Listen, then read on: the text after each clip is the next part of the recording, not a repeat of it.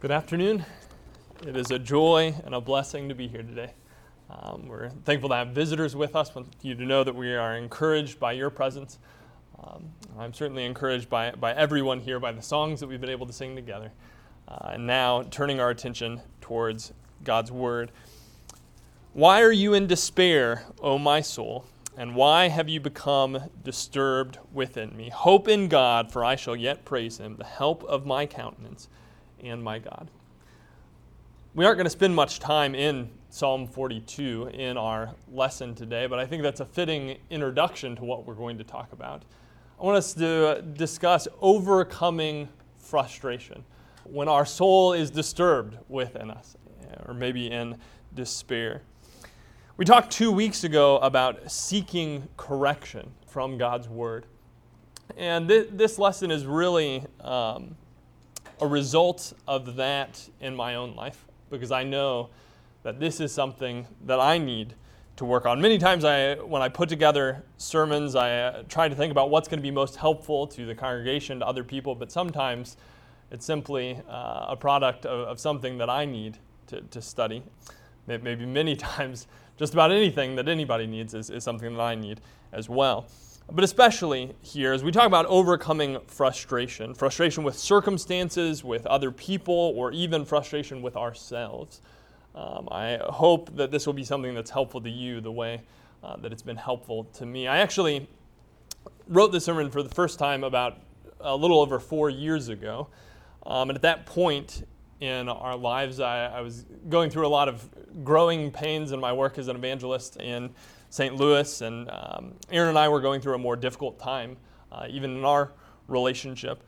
And it was really something that I recognized that I was failing in, that I struggled a lot with frustration. And I hope that since then I've grown in that, but I know it's something that I need to be reminded. Because Aaron could tell you, I'm not what you would describe naturally as a very laid-back individual. That my tendency is to be uptight, one-track mind, perfectionist, setting goals and then taking control to accomplish those goals. And when circumstances or other people or my own failures get in the way of my plans or my goals being achieved, I can very easily get frustrated. I have a fairly long fuse when it comes to getting angry, but when it comes to getting frustrated, just about anything can stir up my heart within me. And emotions are interesting things. God created us as emotional beings, and I think at their core, every emotion that we experience has a proper place. There is a time where it is appropriate for us to feel anger or feel grief or feel romantic attraction. All our emotions were created by God, but what happens sometimes is when we have the wrong attitude, when our priorities are in the wrong place, our wires get crossed and we start getting some emotional error messages that they are showing us, the way that we feel is showing us that our attitude is not what it needs to be, that our priorities are not in the right place. It's like we're trying to find fulfillment in the wrong place. We're trying to fit a square block through a circular hole, and it's not working, and so we get frustrated. And so I'm afraid that sometimes in my life, frustration is a sign of emotional error messages, user error, that I am not using emotions the way that God intended for them to be, that my priorities aren't in the right place. And so I hope today, as we examine the changes that we need to make in our attitude and in our focus to help us overcome frustration, that it will be helpful to you as well to avoid some of those, eliminate some of those emotional error messages that we may feel from time to time. I think the first thing that has been helpful to me as I've considered this is the importance of denying self.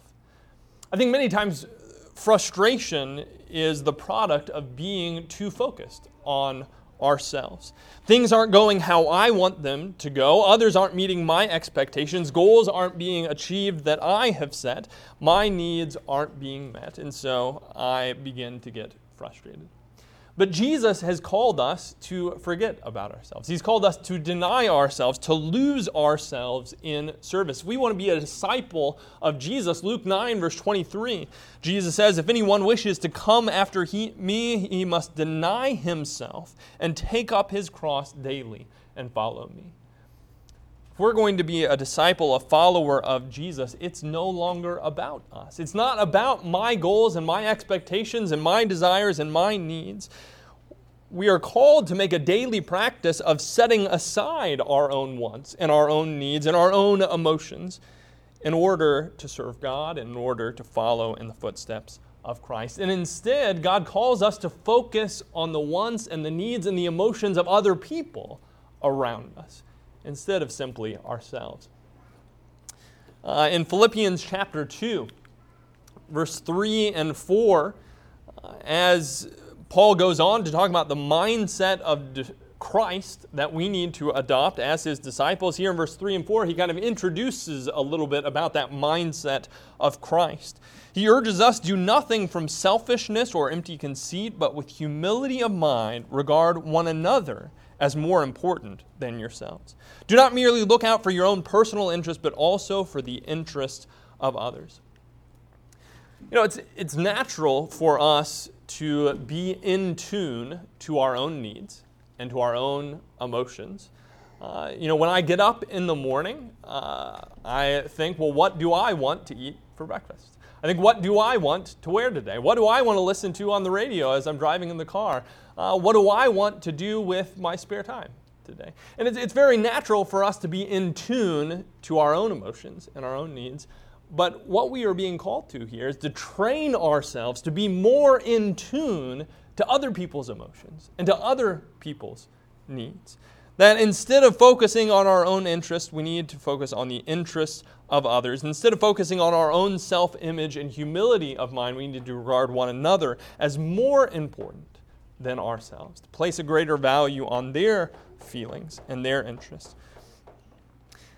I think one example that we can look to of having this selfless focus and finding contentment and peace is the Apostle Paul. We're going to look multiple times at Paul's example throughout our lesson today. But notice in Philippians chapter 4, later on in the same book, what Paul expresses about his own life. Having this attitude that he's described earlier in the book, Paul is able to have peace and contentment. He says here in Philippians 4, verse 11 through 13, "Not that I speak from want, for I have learned to be content in whatever circumstances I am. I know how to get along with humble means, and I also know how to live in prosperity. In any and every circumstance, I have learned the secret of being filled and going hungry, both of having abundance and suffering need." Here Paul makes it very clear to these brethren that he is not focused on his own wants and his own needs. Although he is very thankful to these brethren for their generous concern in providing for his needs, he wants them to understand that his contentment doesn't come from the meeting of his own physical needs. Could we make this statement about ourselves? Can we say that we are content in whatever circumstances we are in? Am I content without the comforts and conveniences of American living? Am I content without high-speed internet connection? Am I content without cable television or Netflix, or without being able to eat whatever I want, whenever I want it? Without air conditioning or running water or an automobile to drive? If I can't say that I am content without these things, then maybe my focus is in the wrong place. Maybe I am a little too self-focused, worldly and physically minded. Because I want you to think about Paul the Apostle for a second. What circumstances is he describing here in his own life? What circumstances had he learned to be content with? Well, in 2 Corinthians chapter 11, verse 23 through 27, he describes some of the circumstances that he had been through. 2 Corinthians 11, starting verse 23, Paul says, "I have been beaten times without number. often in danger of death. 5 times I received from the Jews 39 lashes. 3 times I was beaten with rods. Once I was stoned. 3 times I was shipwrecked. A night and a day I have spent in the deep.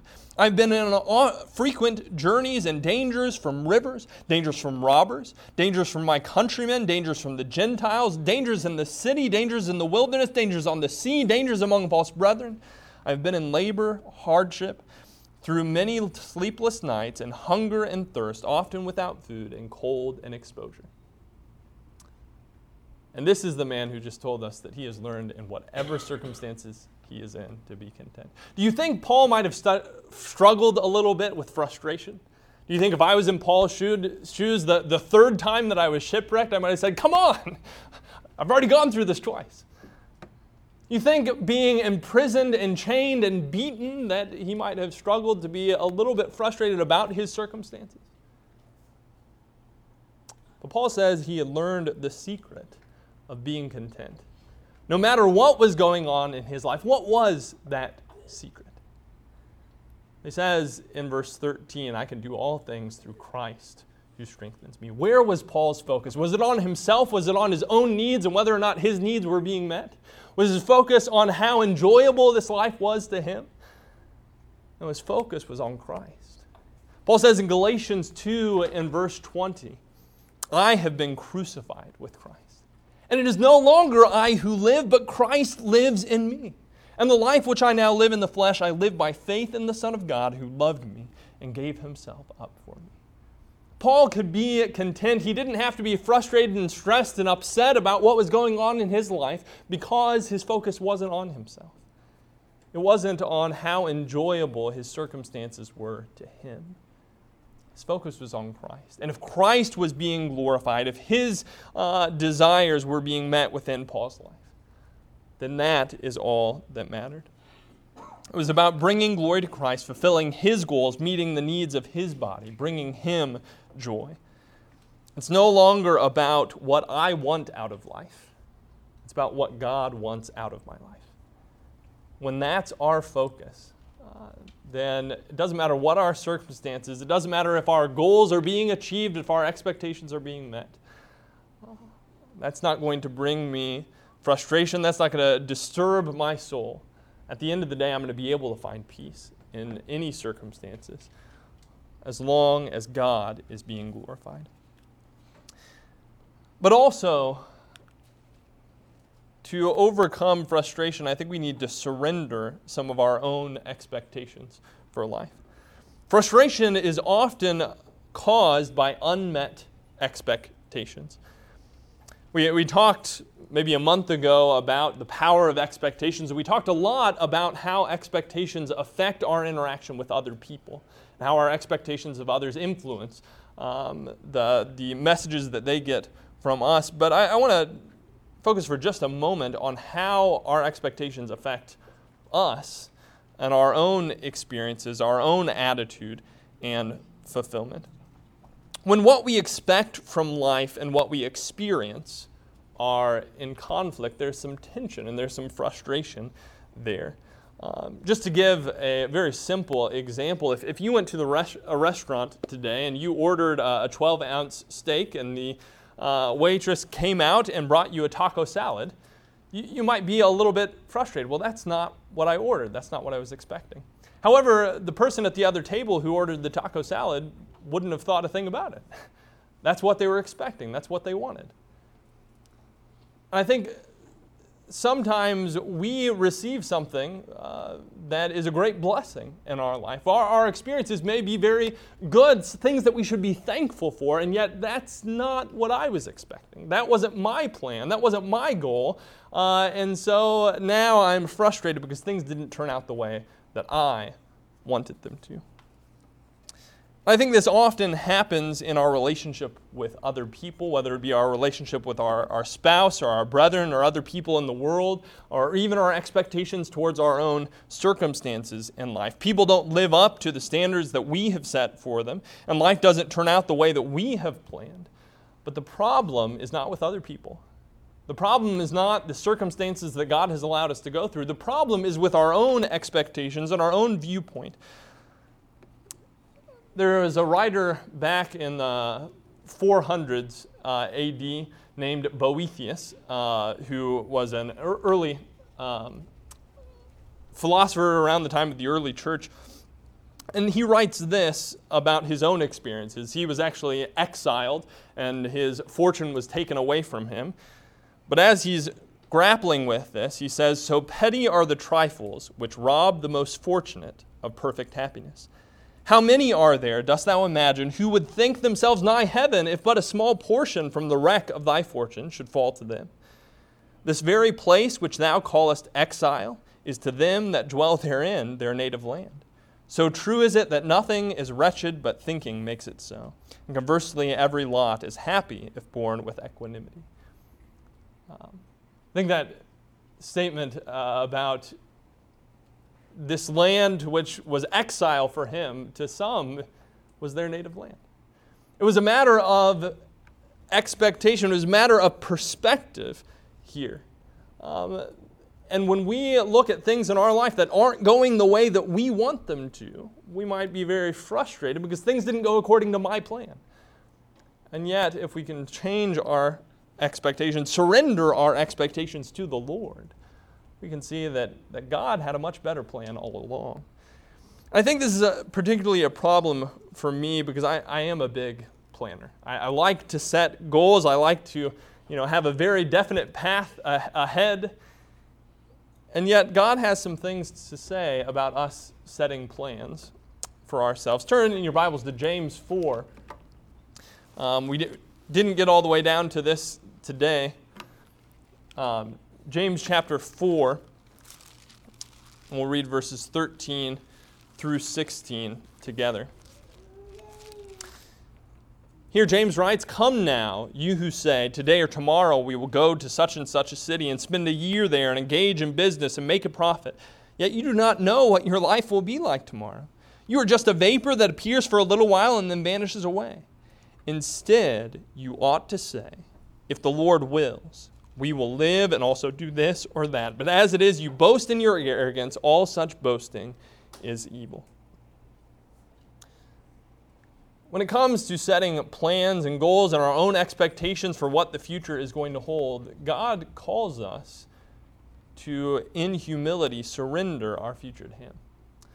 To allow Him to take the reins, allow Him to direct our steps. We aren't in control of our future and the lives of those around us. It doesn't matter what our goals or our expectations are. What matters is what God's will and God's goals for my life is. He is the potter and I am the clay. Proverbs chapter 16, verse 9 says, "The mind of man plans his way, but the Lord directs his steps." Again in 19 and verse 21, "Many plans are in a man's heart, but the counsel of the Lord will stand." We can set goals, we can make plans all day long. We can work hard to try to achieve those goals and push others to fulfill our expectations of them, but ultimately we aren't in control. Ultimately, our plans are not what matters. God is the director of our steps. His plans trump all others. And so we need to surrender our expectations to the Lord. It's not about what I expect from my brethren, from my spouse, from my children, from my life here on earth. What matters is what God expects, what His plan, what His will is. It doesn't matter if things go the way that I want them to. It matters if it is within God's will. Jeremiah 10:23 that we looked at 2 weeks ago says, "I know, O Lord, that man's way is not in himself, nor is it in a man who walks to direct his steps." I need to surrender my own plans, my own goals, my own expectations, and be content with whatever God sees fit to allow within my life and with those around us. And I think closely related to that is the importance of trusting in God's provision. Sometimes denying ourselves and surrendering our expectations can be a very difficult thing to do because we feel that if we don't take care of fulfilling our own needs, well, then they're going to go unmet. And if we don't take control of our lives, then it's just going to fall apart around us. But if we have the trust that we should have in God, we can find comfort in knowing that He is there to take care of us, that He is in control of our lives, that He will provide what we truly need. Proverbs chapter 3, verse 5 and 6 tells us, "Trust in the Lord with all your heart, and do not lean on your own understanding. In all your ways acknowledge Him, and He will make your paths straight." It's easy to talk about trusting in the Lord. It's easy to understand that concept. But brother, it is a very difficult thing to do at times. To trust that God is in control. And that I don't have to worry, I don't have to be stressed, I don't have to be frustrated about the things that are going on in my life because He is in control. He is the potter and I am the clay. Do we truly believe that God can be trusted with our cares and with our concerns? If so, then why do we become stressed and anxious and frustrated? I think sometimes God, as the master potter, is taking hold of our life and He's molding it and He is directing it as He sees fit, and we're standing on the sidelines saying, "Oh, wait, can we make a little change here? Oh, don't do that. Maybe I should just take this and do it myself." How arrogant it is of us to look at our lives, to look at what's going on in our lives, and to think that God's plan and God's provision is not adequate.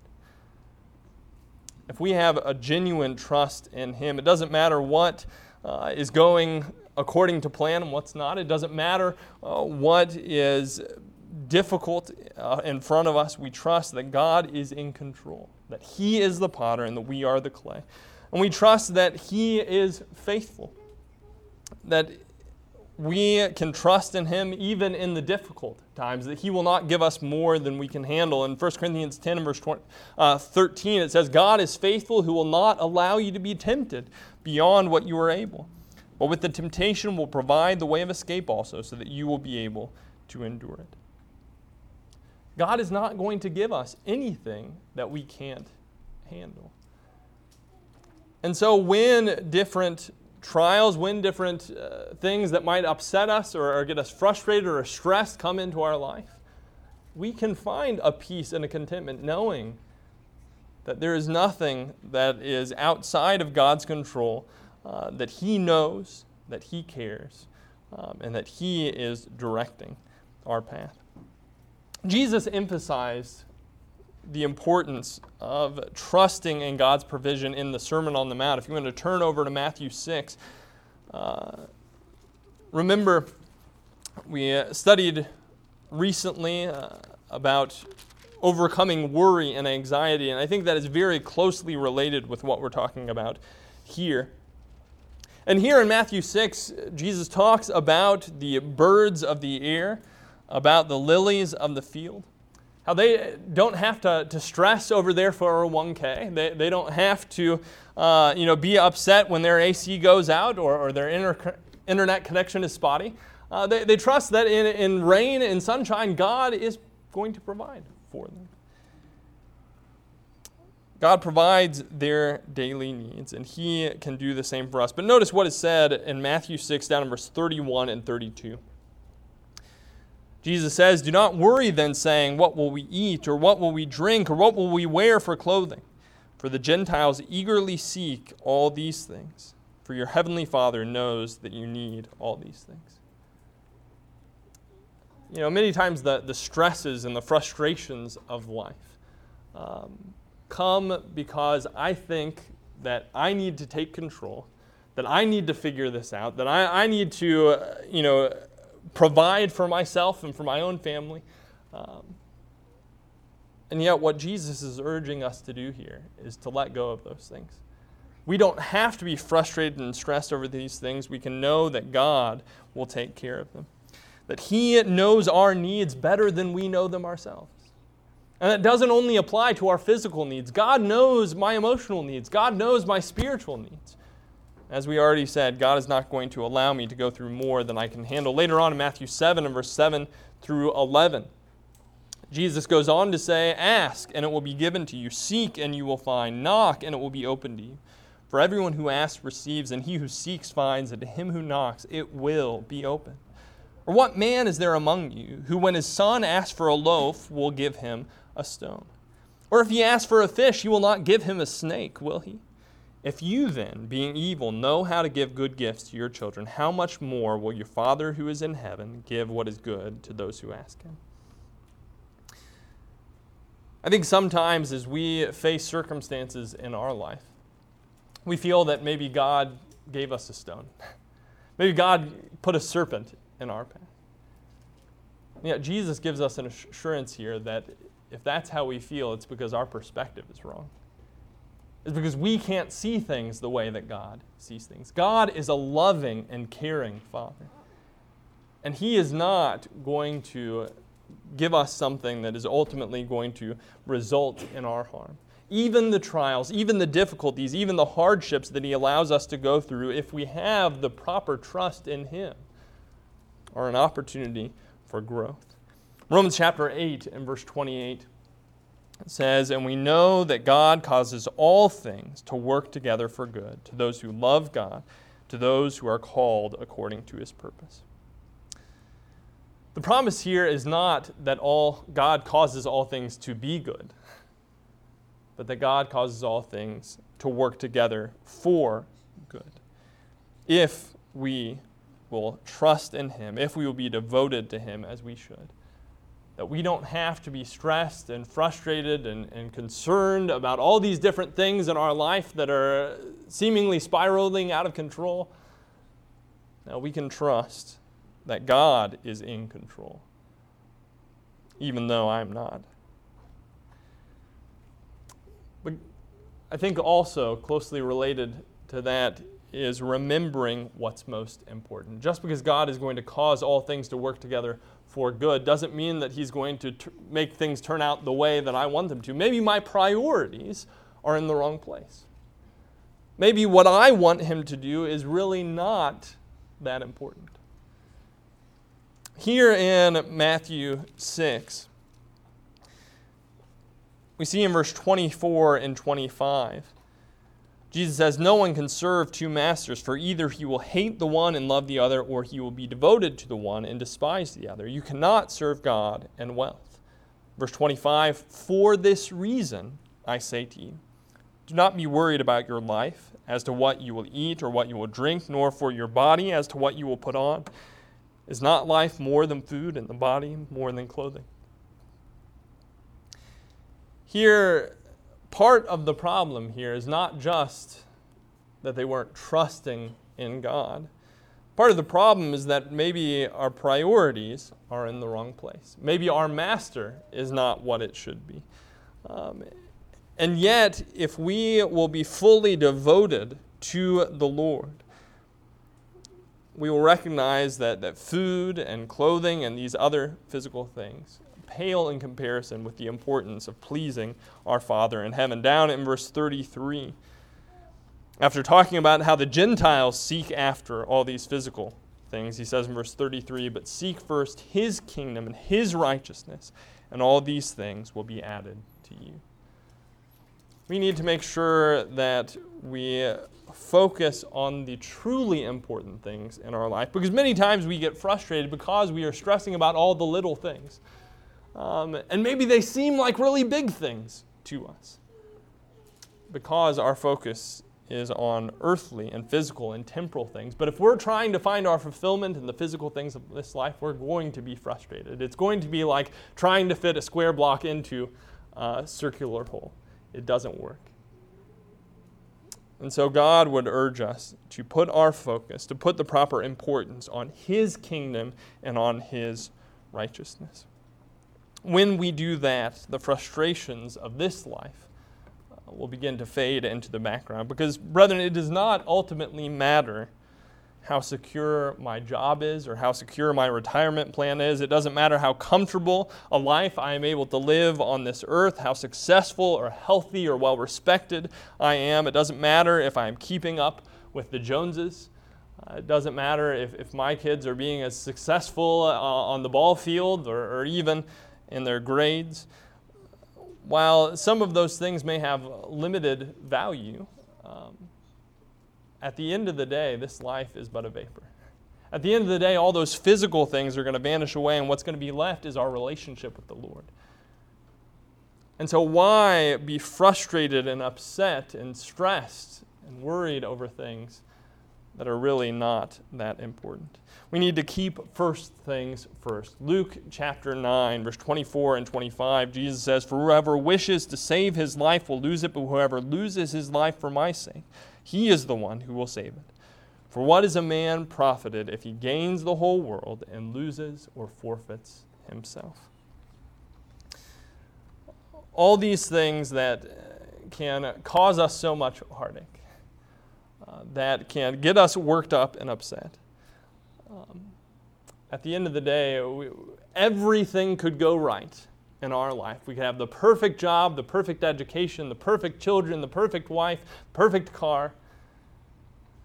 And at the end of the day, it's not going to profit us anything if we don't have a relationship with the Lord. We need to put first things first. We need to stop focusing on these physical things and focus on the Lord. Philippians chapter 3, again, we can see Paul's example in this. In verse 7, he says, "But whatever things were gained to me, those things I have counted as loss for the sake of Christ. More than that, I count all things to be loss in view of the surpassing value of knowing Christ Jesus my Lord, for whom I have suffered the loss of all things, and count them but rubbish, so that I may gain Christ." Paul recognized that what was truly important was his relationship with the Lord. That is what was eternal. And everything else that might have been gained to him, everything else that might have been important to him in the past, he says, I've assigned it to the rubbish heap. I've assigned it to the dunghill in order that I may gain Christ and the blessings of knowing him. Whatever it is that causes you frustration, that gets you worked up, that gets you upset, ask yourselves, is this really important in the light of eternity? If we can maintain that perspective, there's going to be a lot less in this life that gets us worked up. It doesn't matter that much. What matters is our relationship with the Lord. And so finally, we need to focus on our blessings. Many times we get frustrated because we are focusing on our unfulfilled wants and our unfulfilled needs or our unfulfilled expectations.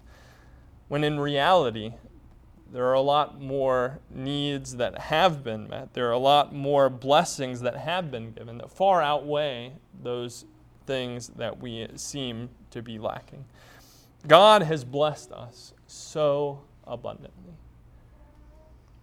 And if we are willing to stop and consider what He's given to us, we'll realize that we do not have any right to be frustrated with the circumstances in our lives.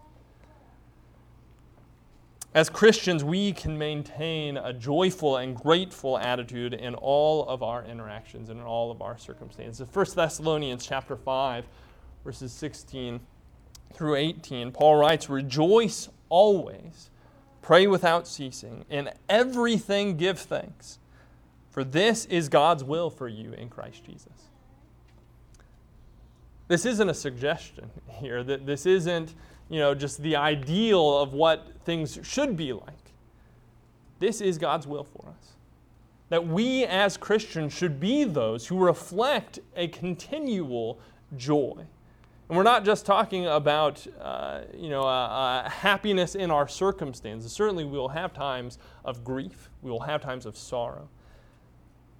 But here he says, rejoice always. In Philippians chapter 4 and verse 4, he says, rejoice always. Rejoice in the Lord always. Again, I say rejoice. We can find joy in our relationship with the Lord because that's what matters. His kingdom and His righteousness, that's what's important. And that is not shaken by our physical circumstances. That's not shaken by whether or not our own personal goals here in life are being fulfilled. We can still find joy in Him. And it says, in everything give thanks. Now, He doesn't say for everything give thanks.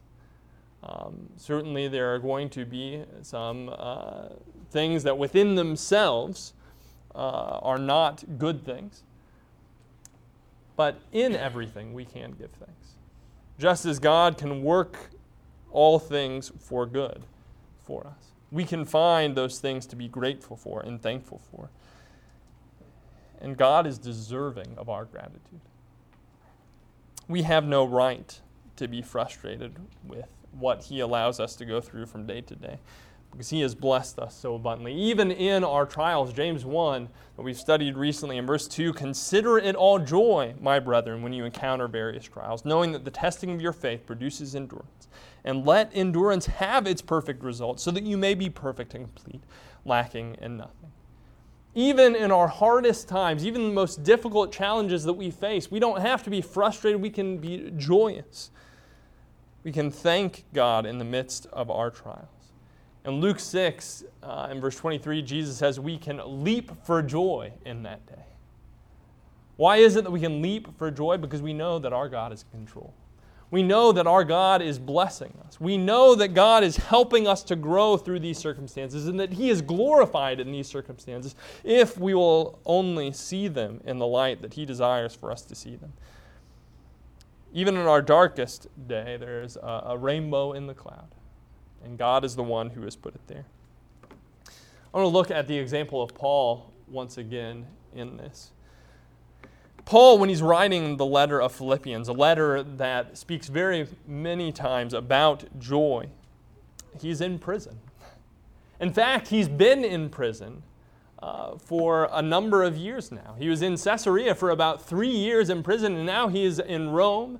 For years and years, he's been in chains. He hasn't been able to go out and preach the gospel, and he talks about in Philippians chapter 1 how there are those who are preaching Christ from selfish ambition, rather than from pure motives, thinking to cause me distress in my imprisonment. Here Paul is chained. Paul is not able to go out and preach like he wants to, and these others are preaching almost out of spite for him to cause distress to his chains.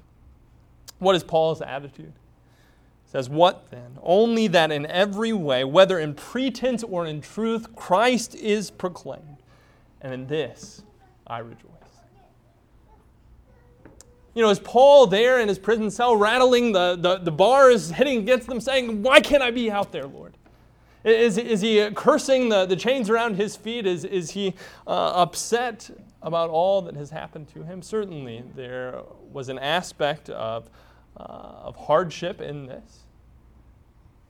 But Paul chooses to rejoice because it's not about him. He chooses to focus on the good. He chooses to focus on the fact that the gospel is not chained and that God's work is being accomplished. And he can find joy, he can find gratitude in that. We can think of the example of Job as well. Job, in the span of only a few moments, lost all of his wealth, all of his livelihood, and the children whom he loved. How does Job respond? It says in Job chapter 1, verse 20 and 21, then Job arose and tore his robe and shaved his head, and he fell to the ground and worshipped. He said, naked I came from my mother's womb, and naked I shall return there. The Lord gave, and the Lord has taken away. Blessed be the name of the Lord. You know, we might think that Job is going to shave his head, he's going to mourn in ashes, and he's going to curse God, that he is going to complain, that he's going to cry out in despair against God. But what does he do? He worships God. Even in this hardest time, he focuses on what the Lord has given. Did you notice that? It says the Lord gave, and the Lord has taken away. He recognized that every blessing that just was taken away from him was a blessing from the Lord to begin with. How do we choose to handle our circumstances and our hardships? Are we willing to focus on the blessings, to count our blessings, to be grateful and to be joyous even in our hardest times? We have a choice whether we will allow our trials to make us bitter and frustrated, or whether we will allow them to make us better and more thankful for what God has given us. Are you choosing joy? Are you choosing gratitude and peace and contentment? Or are you allowing your relationships and experiences and circumstances to steal away your joy and leave you frustrated and in despair. Why are you in despair, O my soul? And why have you become disturbed within me? Hope in God, for I shall yet praise him, the help of my countenance and my God.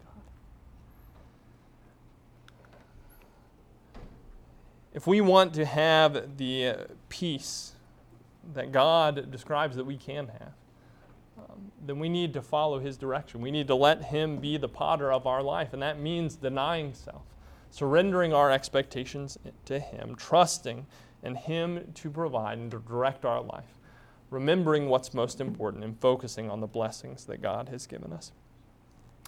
If you recognize this afternoon that your priorities have not been in the right place, that you haven't been maintaining a godly attitude in the circumstances that you have dealt with, that you need to make some change, make it now. And if that change is of a public nature, if you need to ask for the prayers of these brethren, if you need to confess some public sin, we want to offer you that opportunity.